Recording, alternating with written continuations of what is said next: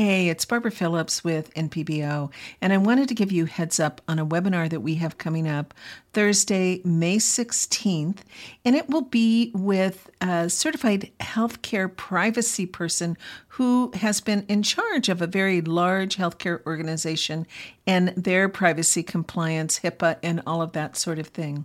And I think it's very important that all clinicians attend this one because HIPAA affects all of us. And so you can get more information about that at npbusiness.org/privacy matters. And just another quick heads up after that, in June, we'll be talking with someone who has been in charge of the IT compliance to protect the organization. And so this one will be geared toward how do you protect yourself as well as your practice. And I'll be sharing more information about that later. So let's move on with the podcast. This is the NP Business Matters Podcast, episode number 32 with Renee Da-Ring on healthcare in corrections.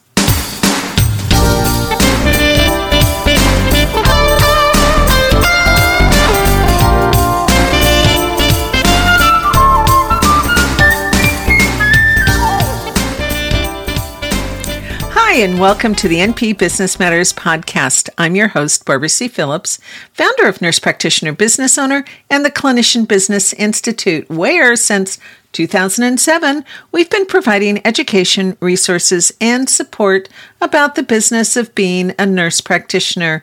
And to learn more, please visit npbusiness.com and theclinicianbusinessinstitute.com. Today I'm interviewing nurse practitioner Renee Da-Ring. Her name might be familiar with you as she was a guest on our episode number 14, where we talked about getting that perfect job, especially if you're a new graduate. This time around, we're talking about working in corrections. As it turns out, a lot of nurse practitioners work as independent contractors, contracting directly with correctional facilities or the agencies that handle healthcare in jails and prison. And others will work for a company that provides services for various correction facilities. And in some cases, this may be a good start as a new graduate, which you'll hear Renee talk about. Now, corrections for me has never really been an interest of mine. However, I learned a lot during this interview.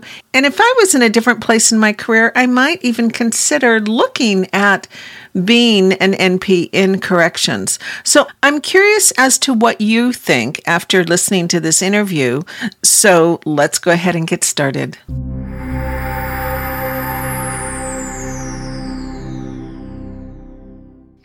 Hi, Barbara, and I want to thank you again for having me on the podcast. I really enjoy listening to all these, and of course, I enjoy being your guest as well. But the story of how I got into it actually isn't very glamorous or noble. But 20 years ago, when I graduated as an FNP, it was a time when there just really wasn't a lot of jobs for nurse practitioners. Here in this area, they weren't necessarily very well known yet. And so I was frantically looking for a job, and I came across a locums job working in a prison. And I thought, well, I give this a try, I guess. I met with the folks who were in charge of the company that provided the medical care to the prison. They were the people looking for the locums. And it kind of laid it out to me, and it actually turned out to be a good job for a new graduate. And they assured me that, I had backup. And one of the nice things that I remember them saying to me at that time too, because I was, I was new, I was green. And they said, well, the beauty of this is if you see someone and you're not sure what's going on, you want to try this treatment or that treatment, you could see them again the next day or the day after that. They're not going anywhere. And I thought, okay, yeah, that sounds all right. And so I took the position on a locums basis. And it turned out I really enjoyed it. I ended up staying with that particular position for, I think it was 3 years, almost 4. In fact, I was doing locums so long, they all forgot I didn't actually work for them. And they thought I was like one of the regular employees. But I actually went around to a few different prisons filling in mainly when people were gone. And at that time, they didn't have enough of their own staff. So I was kept pretty steadily working. But I actually really, really came to like it. Once you get to know the system and so on, it's actually a very enjoyable job. So when you were doing this as locums, were you an employee of the company, or were you an independent contractor? Because I know later on you just contracted yourself. Is that correct? Right, yeah. Right. I actually was an employee of a local staffing company that was very, very small. In fact, it was about the only contract she had. It was kind of a hobby business of a friend of mine, which I actually ended up running and building with her into a national company. But I continued to work the corrections contract because I liked it. I mean, it did get to a point where the company was successful enough that I didn't have to do that. But I did enjoy the corrections and the relationships that I had built, not with the inmates, but with the other nurses. I mean, you do build, professional relationships with inmates, but, I did very much enjoy it. Unlike, working in, what we call the free world, those of us in corrections, you can see the results of interventions you try. You can see things over time. A lot of people out in the community are just lost to follow up, and you don't know what happens. And so, that was a good experience for me too. But yeah, at that time I was a employee of the company, so they were getting the money and then paying me essentially. And then, but you were saying, I think you were saying when we were talking before that a lot of nurse practitioners are independent contractors when they're doing this. And as an independent contractor, we're business. So being that this is a Business Matters podcast, let's talk about that aspect of it. Yeah, I first became aware of that as I was doing the locums, and I met another nurse practitioner who would be there sometimes too. And I asked her, well, who do you work for? Because I thought we were the only company that had the contract. And she said, oh, I just contract on my own and I work for them. And I thought, oh, you can do that? Because of course, a company takes a little bit off the top. And so I kind of kept thinking about that. And then, eventually we became a full practice state, which really made it a lot easier. At that time, the company that ran the medical care was fine with being her collaborating physician, is what we called it here in Minnesota. And that, so she didn't have to go out and hire someone to be a collaborating physician. So the independent contracting thing, for me anyway, didn't come till a little further down the line until we stopped needing these collaborative agreements, because otherwise you'd have to pay your own salary, you'd have to pay a physician a salary, just to say they're your collaborating physician, because that's kind of what was going on. I mean, they didn't have to do anything except sign an agreement with you that nobody ever saw unless something, happened. It wasn't filed with the Board of Nursing or anything like that, but they did charge a lot. A lot of physicians charged a lot of money for it. And then in fact, when I went to work locally in the jails, the physician that I was working with at that time, who was also my collaborating physician, just before full practice authority came, he decided he was going to retire. I almost had to retire with him because, what are you going to do for a collaborating physician? But thankfully we became a full practice state, which allowed that. And after that, then I started exploring, just being an independent contractor. And some correctional companies will give you the option if you want to do that or be an employee. So I'm not sure if you're aware how working in corrections is. There's a lot of different models that go into correctional health care. There are companies that specialize in correctional health care. They're almost, I don't even know what the equivalent is, except for maybe when you think about corporate health care, how somebody comes in and has a little clinic and manages everything. Because in prisons and jails, the inmates' insurance, it's not, if they have insurance, not applicable while they're in custody, and they can't get like medical assistance or anything like that all stops too when they're in custody. Same with veterans benefits. That's all stops. And we become responsible for all their expenses. So if you're in a prison, it's the state. If you're in a jail, it could be the sheriff, could be the county. And so these companies are out there. And so most of the time you will end up working directly for the company. Every now and then you have some places that directly employ you as a nurse practitioner. Some states may do that, but it isn't very common. And so, you end up working like that. And some of those companies, again, will give you an option to be a 1099 or to be a salaried employee, paid by the hour or whatever you negotiated. I've done it numbers of ways. And there's benefits to both. One of the nice things if you're 1099, as you know, is that you can deduct a lot more expenses. I would deduct my mileage to and from the jail. One jail was maybe about 25 miles away.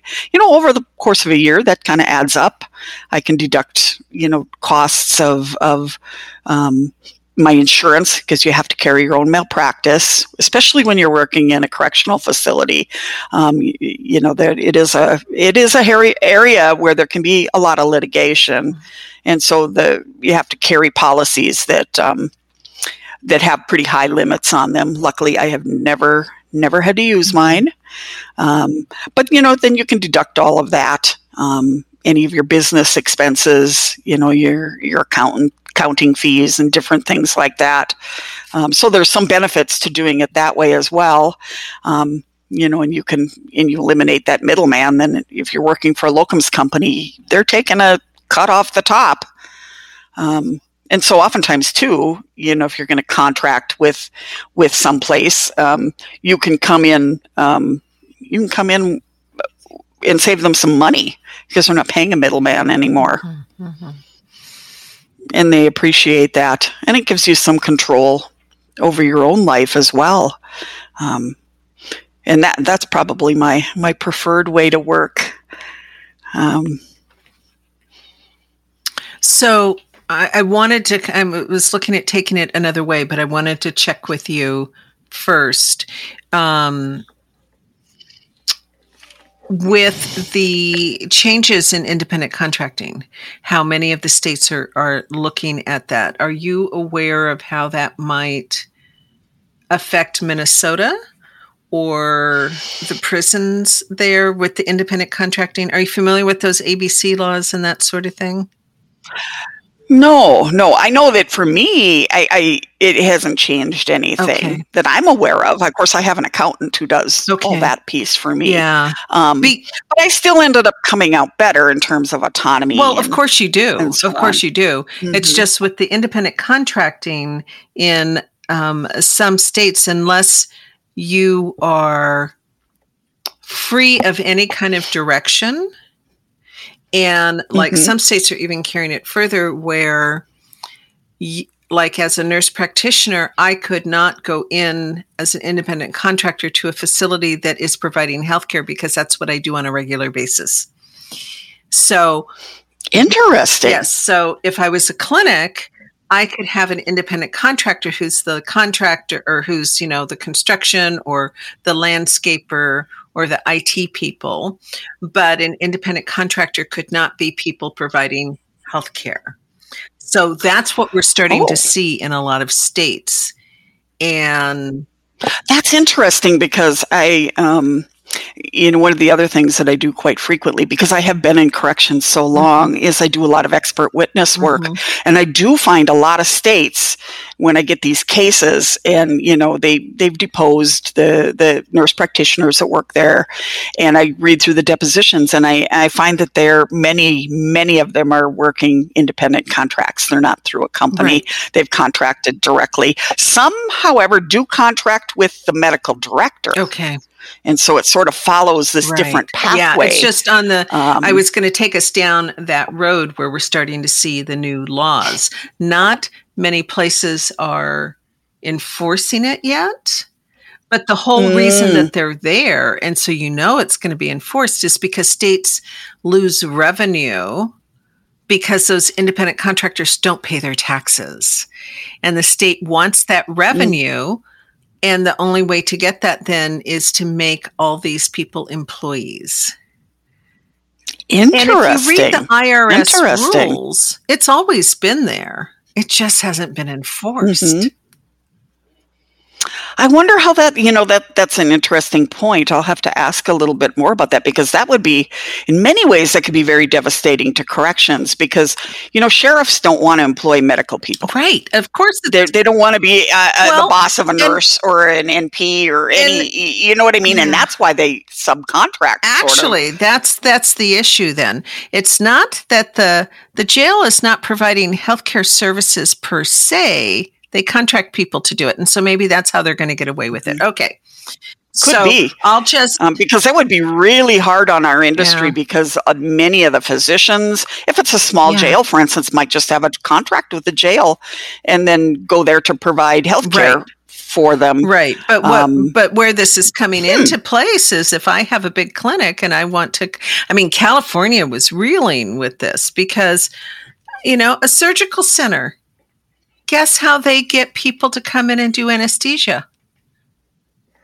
Well, they contract all the CRNAs are probably the grandparents of that model. And so they, so it's a big issue. And in California, when they instituted this law, they exempted physicians, but not NPs or PAs. Interesting. So that's why I was just asking, but we'll leave that part. Well, in our state anyway, because our Minnesota coalition has a lobbyist at the Capitol. We would be on if they tried to cut us out when physicians, because in terms of the law, we are. I don't like that word independent, but we have similar standing as like physicians and so on. And as workers, you can't eliminate a group from that. Right. Okay.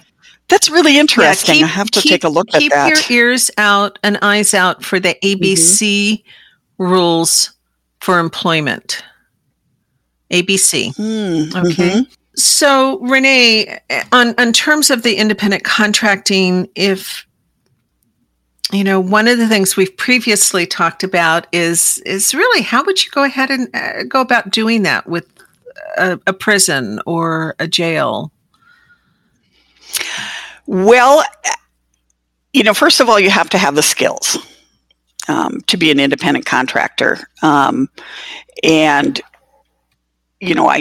I've worked for so long now that obviously I do have those skills. Correctional healthcare, is unique in many ways. Healthcare is sort of healthcare, but it is a unique environment that you have to be able to understand and, kind of come in and be able to get up to speed fairly quickly. That is one thing that they're going to expect of you as an independent contractor, is that they're not going to handhold you through a lot.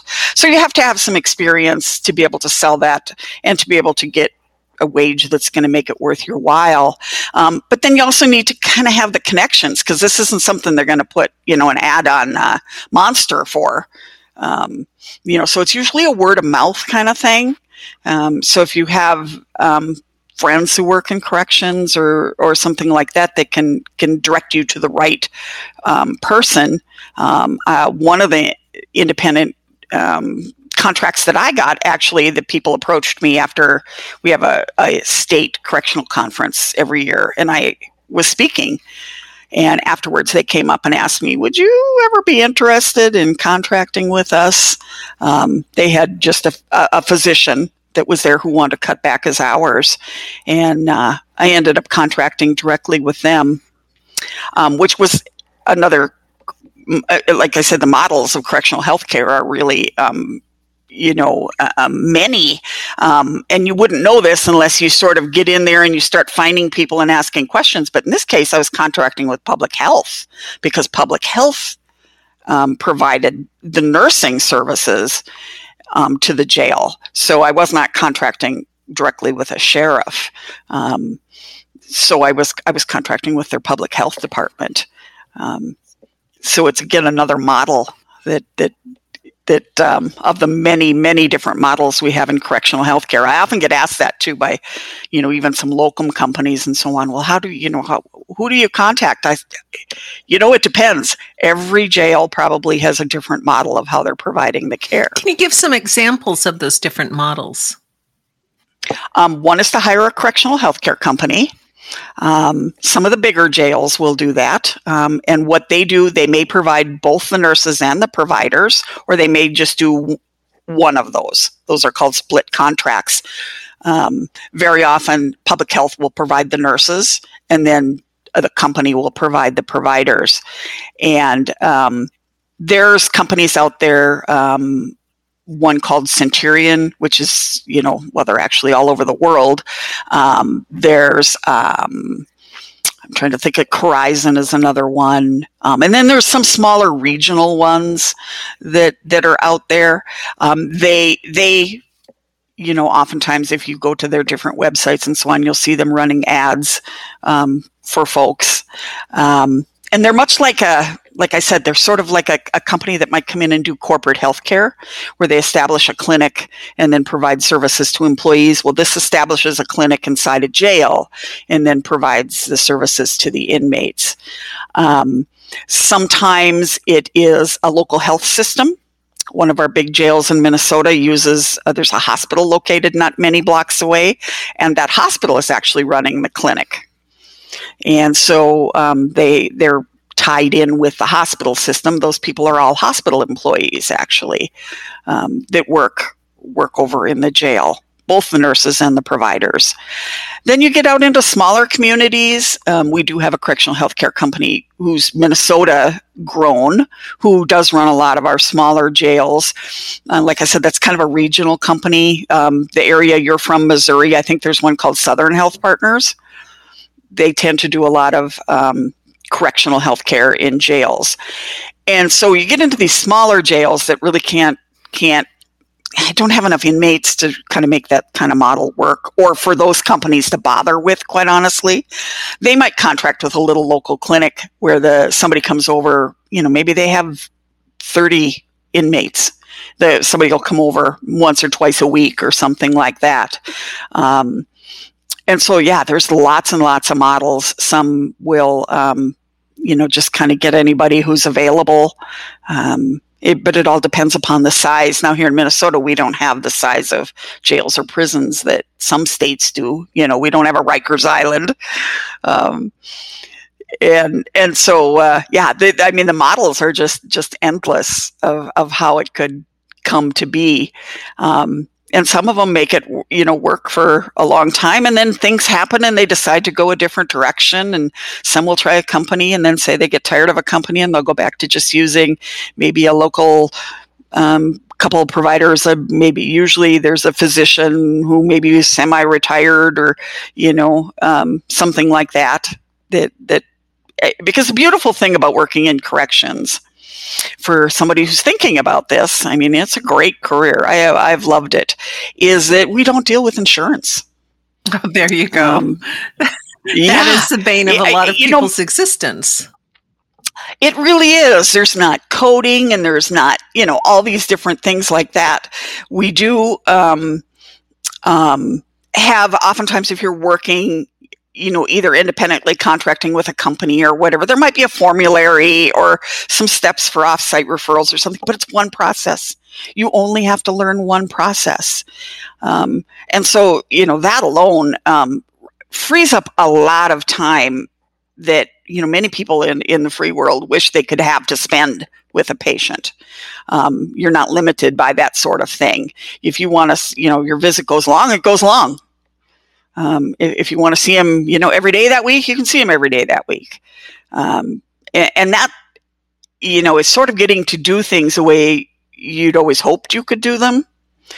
We still try to meet, some of the, the goals, keep people up to date on, especially in a long-term setting like a prison.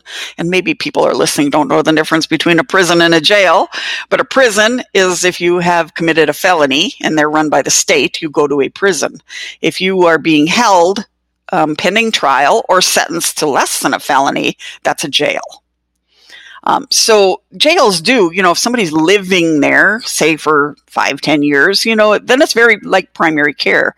You still have to meet, those milestones and different things that people have, controlling hypertension and so on. Jails, are usually a lot more focused on acute, because we know they're not staying. The average stay in a jail is something like 3 to 4 days. But some people do stay for a few weeks, and oftentimes we're dealing with conditions that have spun way out of control because they were just not taking care of themselves before they came in, and we get them reestablished on, say, blood pressure or diabetes medications or something like that. Sometimes they have wounds from things that have happened prior to arrest or during arrest or whatever. And so, there's a lot of variety too, which is what's really interesting as well. I think in the first year in a prison, I probably saw, a good chunk of the things they told me I'd never see when I was in school. And I found it very interesting. And it's also, it's a group of people that really need healthcare. So, you really feel like you're accomplishing something because these are people that really need healthcare and maybe don't give it a lot of thought until they're incarcerated and many, have substance abuse issues and they're off the substances and so on. And then these things start to reveal themselves. And then they're in a frame of mind to want to get better, make their life better. And so that is a plus too. I mean, because you really feel like you're accomplishing something. And like I said, if they're there for a while, you can certainly see the results of what you're accomplishing because, many are not going anywhere. And you can see them getting better. There's been many that, have come in bad shape. And by the time they've left whatever facility I was working in, they were in a lot better shape. And you hope that it sticks and, you have time to do your education, things that don't always happen in a 15-minute visit in the community. But again, you can take the time you need. If you don't finish your list, they come up with a list for you every day. You can do it the next day because they're there. That said, I haven't had to do that much, but the pace is much more manageable. I think that the environment is interesting too. I mean, if you really want a team approach, you work so closely with the nurses. The nurses are really the backbone of a jail or prison because if it's a bigger one, they're there around the clock. They know what's going on. They know the story. They're seeing the inmates, more frequently, and they hear from the unit, how things are going. And so, you have that rapport with them. If you have other providers that come in, say your mental health, we have psychiatrists that come in. I can sit down and have a conversation with a psychiatrist if I'm concerned about something. I can have a conversation with a dentist, with a physical therapist. I mean, it's been described as a true healthcare home because there's no medical care, whatever you want to call it, nursing care, that is going to go on in there that you don't know about. It's not like they're getting it from somewhere that, else.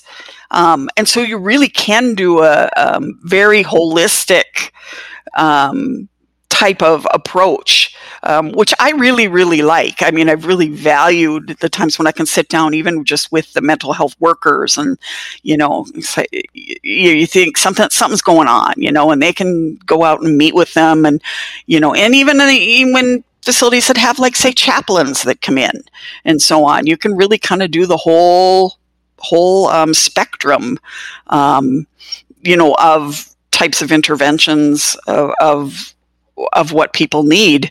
We have a large, Native population here in Minnesota, and they do have at one of the prisons, they come in and they do sweat lodges. Oh. So you have that, if traditional medicine is not really working for some things, then perhaps you address the spiritual side. But that's one of the things that I've liked about it. There's things obviously that, you're working in a very controlled environment. It's locked. You're on camera all the time. Doors open for you. Elevators run without you. Some of that I find myself sometimes walking up to a door and waiting for somebody to talk to me on an intercom because I'm so used to being buzzed through listening for the click of the lock. Or I'll get in an elevator because in the corrections, you don't run the elevator. Somebody watching you from afar does. So you get in there and stand there, right? You get in and you look at the little camera up in the corner and you hold up how many fingers for whichever floor you want to go to until they get to know you and know where you're going.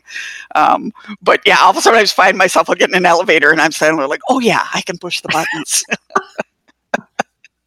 So since you addressed, the environment, any safety concerns? I've always felt quite safe, quite honestly. I did some urgent care in the community. I also worked when I was a nurse, before I became a nurse practitioner, worked in one of the big hospitals here in the Twin Cities that was like our Trauma One Center and so on. And I actually feel safer in corrections. I know they're not carrying a gun. I know. I mean, yes, there's shanks and things like that. That can happen. Generally, they're very appreciative of the healthcare staff. We're not the folks doing the custody side, so we don't have that same sort of relationship that they might with custody people. But you do have to be mindful of things too. And I worked in corrections, was probably about 18 years. And for the first time, I saw a nurse get punched by an inmate. And that's once in almost 20 years. And that was devastating. But my ER colleagues tell me that happens all the time in the emergency room. Yeah, I was going to say, and we've got an officer. Yeah, we've got an officer 5 feet away. So, and they know, generally the facility knows who's acting up or having, likely to strike out at you or something like that they're just really having a bad time or something like that. And then you'll have to see them in handcuffs or something. So the officers are pretty keyed into that. But yeah, I've oftentimes felt much, much more safe inside. I can outside. certainly see why. Any of us who have spent time in an ER or a inner city major trauma center, we've seen all sorts of situations that may or may not have been particularly safe or may not have been particularly safe. So yeah, right. Yeah, I can appreciate that. Yeah, I remember when I started at our inner city hospital when I was a new grad nurse and being toured through all of them have those tunnels that go in the basement. Right. Oh, look. Oh, yeah. You can see the shotgun mark or the gunshot in the wall there. And, I'm like, you don't have that prison or a jail. I mean, correctional officers don't carry guns. Okay. All right. Well, even outpatient clinics these days, we've all seen the stories of somebody shooting up the place because. Yes. Happened here in Minnesota, as a matter of fact. One guy a few months ago went in and started shooting up. And I remember that too. And I was sort of, at the same time, I was doing some locums in an urgent care too. And every now and then you get this just, how you get those patients who just want to, I don't know, argue or something. And I remember, like out of reflex, kind of looking around, like, where's the officer? Where's the officer? I'm like, nope. There's nobody that gets, if you know somebody's prone to acting up in medical, you have a conversation perhaps with your officer in the unit, in the healthcare unit, and you say, if this person gets out of line, I'm going to let you step in.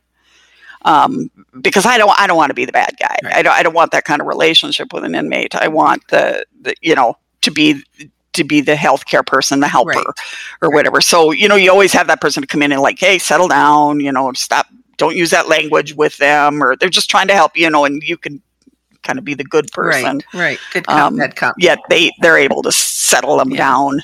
And they know it too. I mean, like I said, I would say overwhelmingly, they perceive health services as a place they can go for some kindness, and that cares about them. And, it's very different than, when they're not inside health services. Right. And so, they're generally very appreciative. Yeah. In fact, I have inmates that have far better manners than some of the people I would meet in the community. Yes, ma'am. Thank you, ma'am. Have a blessed day, ma'am. You know what I mean? They're just... Just nice. Folks now, nice. Yeah. I know they've done some things, but but that's different. You hope people change. That's different. Yeah. That's different. I always say, I don't decide, whether this person's good or bad. I just basically look at how is my interaction with them. That's all I want is a decent interaction. Right. I mean, you have to kind of keep your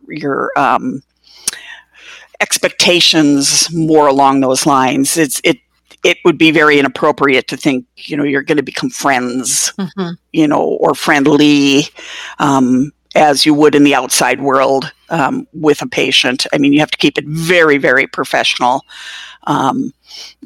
So, my goal or hope is a good interaction with them. That's sufficient for me. I don't need tons of praise or anything like that. I just want to know that I did a good job. Right. Well, and that's the same in any kind of an outpatient setting. Mm-hmm.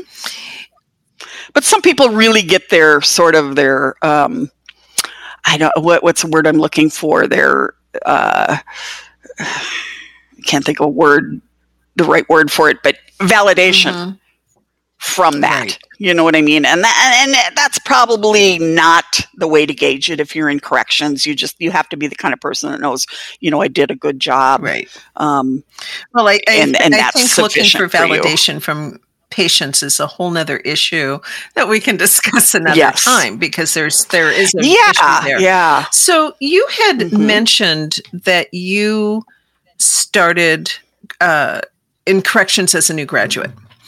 And in your last visit to the podcast, we spoke about your other role of being that NP career coach, and how, particularly new graduates can find jobs. And I think I shared with you that I recently had a post on the blog, and this is also I get emails on this still for NPs who have not been able to find that NP job.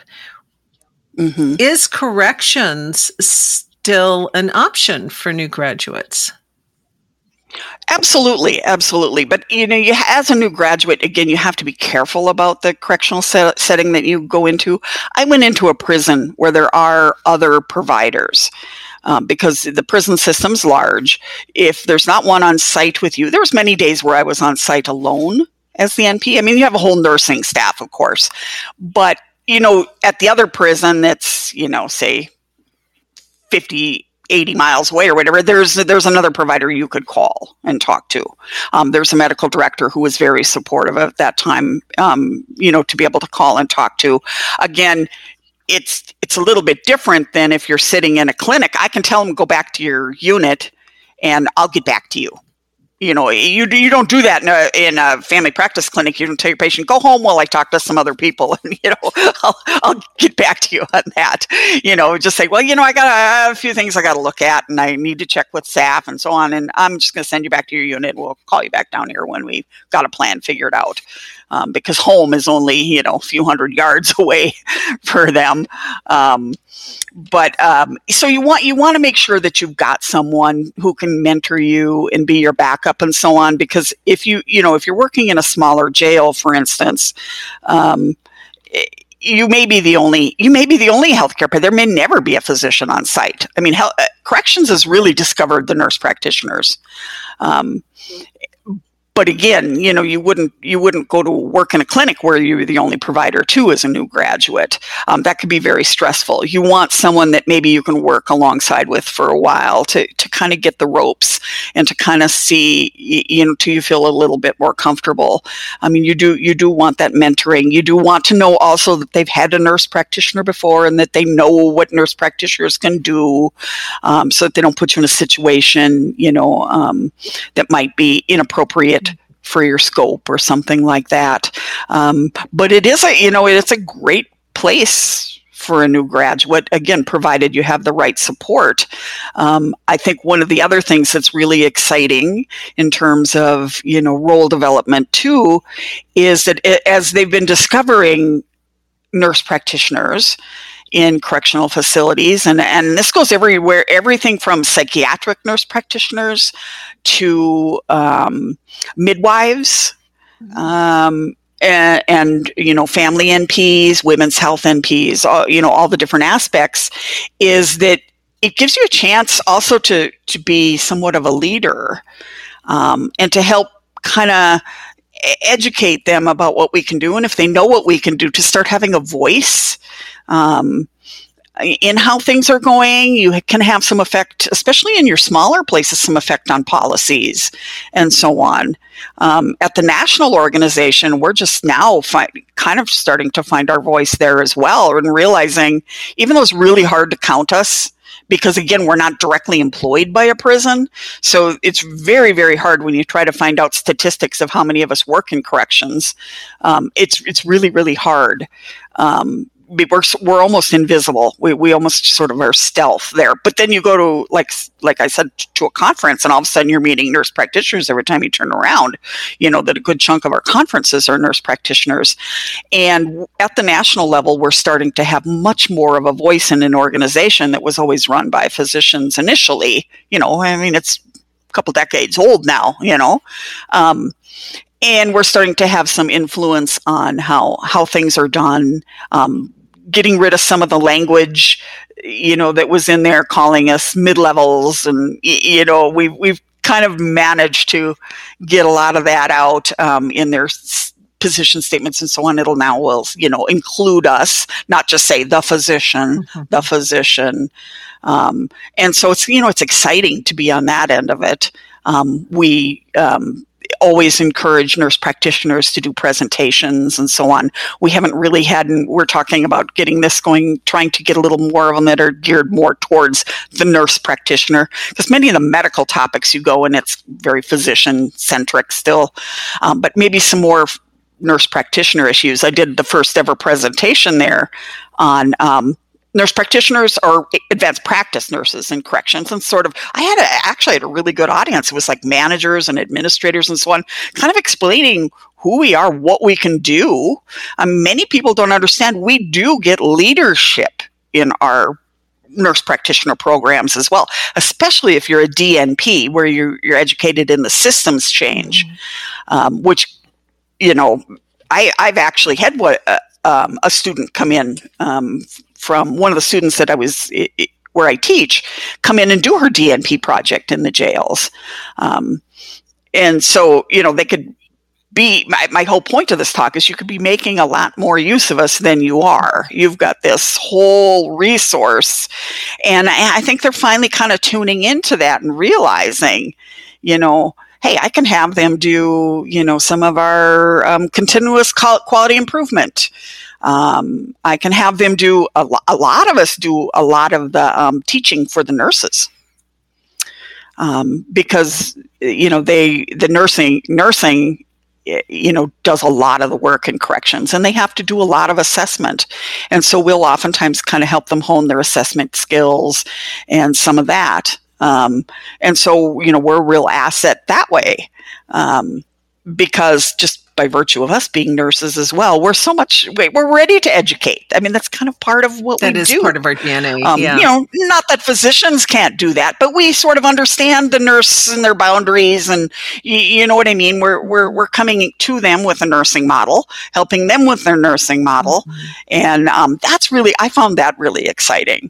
That piece to be able to do that. So I'm really curious when you talked about the correctional conference, in my mind, of course, I'm thinking a correctional nurse practitioner conference, but this is a conference on corrections that happens to include healthcare providers as well as administrative people. Is that correct?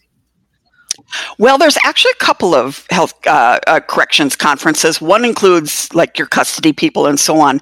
But the one that I regularly go to is called the National Commission on Correctional Health Care. And the best way I could explain it is that they're not a professional organization like AANP. They're more akin to like JCAHO for hospitals. Okay. They set guidelines and standards and so on, and they run the conference. Okay. And so, yeah, that's the one that I'm thinking of.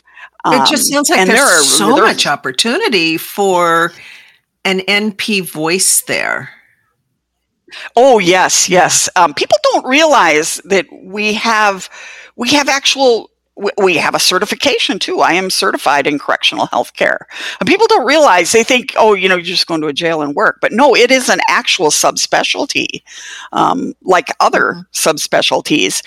And yes, there's a lot of opportunity for nurse practitioners. In fact, one of my colleagues, who's become a very good friend, and we work on a few things together, she has her own consulting business for correctional health care. And what she will do is sometimes when someplace perhaps has an issue, maybe they've had a bad outcome, something like that, they might have her come in and set up a whole system for them. If they don't have a correctional healthcare company, or maybe the correctional healthcare company was the problem. There's good and bad and everything. She will do that. She will consult, and she will go in and she'll help them set up a whole program, their charts, their all this type of thing, and train the staff that are there. And she makes a nice living. She does some expert witness work as well. She does a lot of speaking. She has published, helped. There's actually a standards for correctional health care that's put out by ANA. She was part of editing that. She runs a website where she does education for correctional nurses, which is something I've kind of toyed with as well, because I do it every year at our state conference, and I've done it sometimes at the national conference as well. Because corrections for nurses, it's the one place where if you're working in a local jail, you might deal with everything from OB to sickle cell to gunshot wounds to, it's, you don't know what's coming in the door next. We had a guy one time on a ventricular assistive device, that you have to know a little bit of everything. And so they, educating correctional health nurses is another entrepreneurial job that you could do. Right.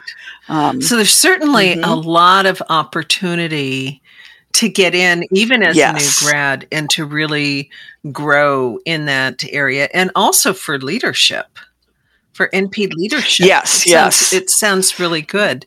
So yes, it is. Because it's a relatively, I think in the whole scheme of things, it's a young profession.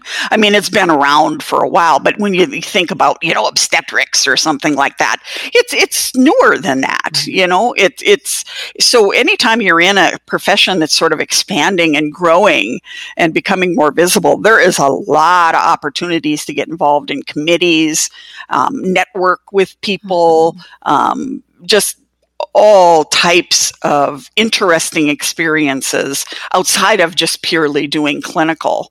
So it's one of the reasons I like it. It's so varied. Yeah, it sounds like it. And it sounds like for someone who's looking to, where do they want to grow?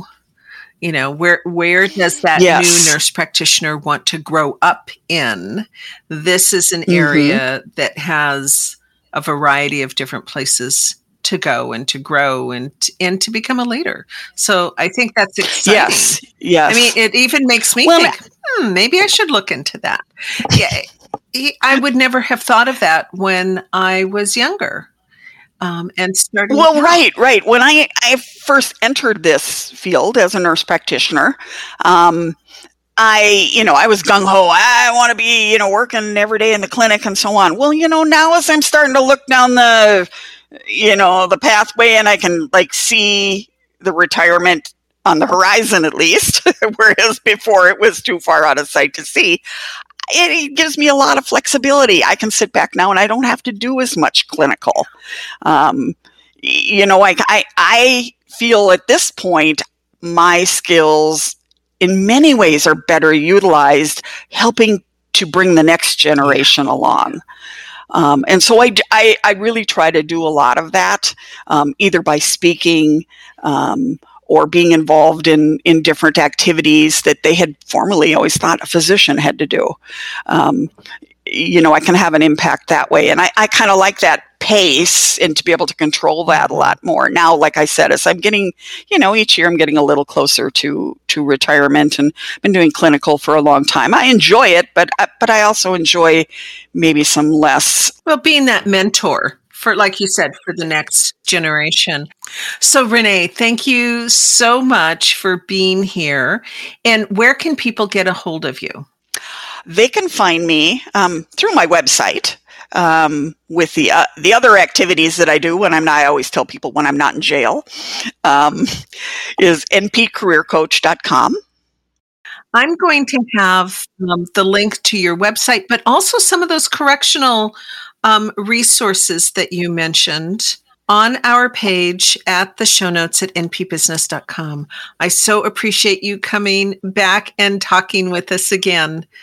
Thanks so much for having me, Barbara. I really, as I said, I really do enjoy this podcast. Thank you. Thanks again.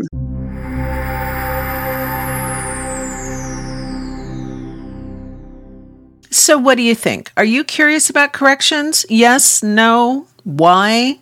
Leave a comment for me at the blog on npbusiness.com because I'm really curious as to what you think about the whole idea of working in corrections and the idea of working in corrections as an independent contractor, which means you are the business.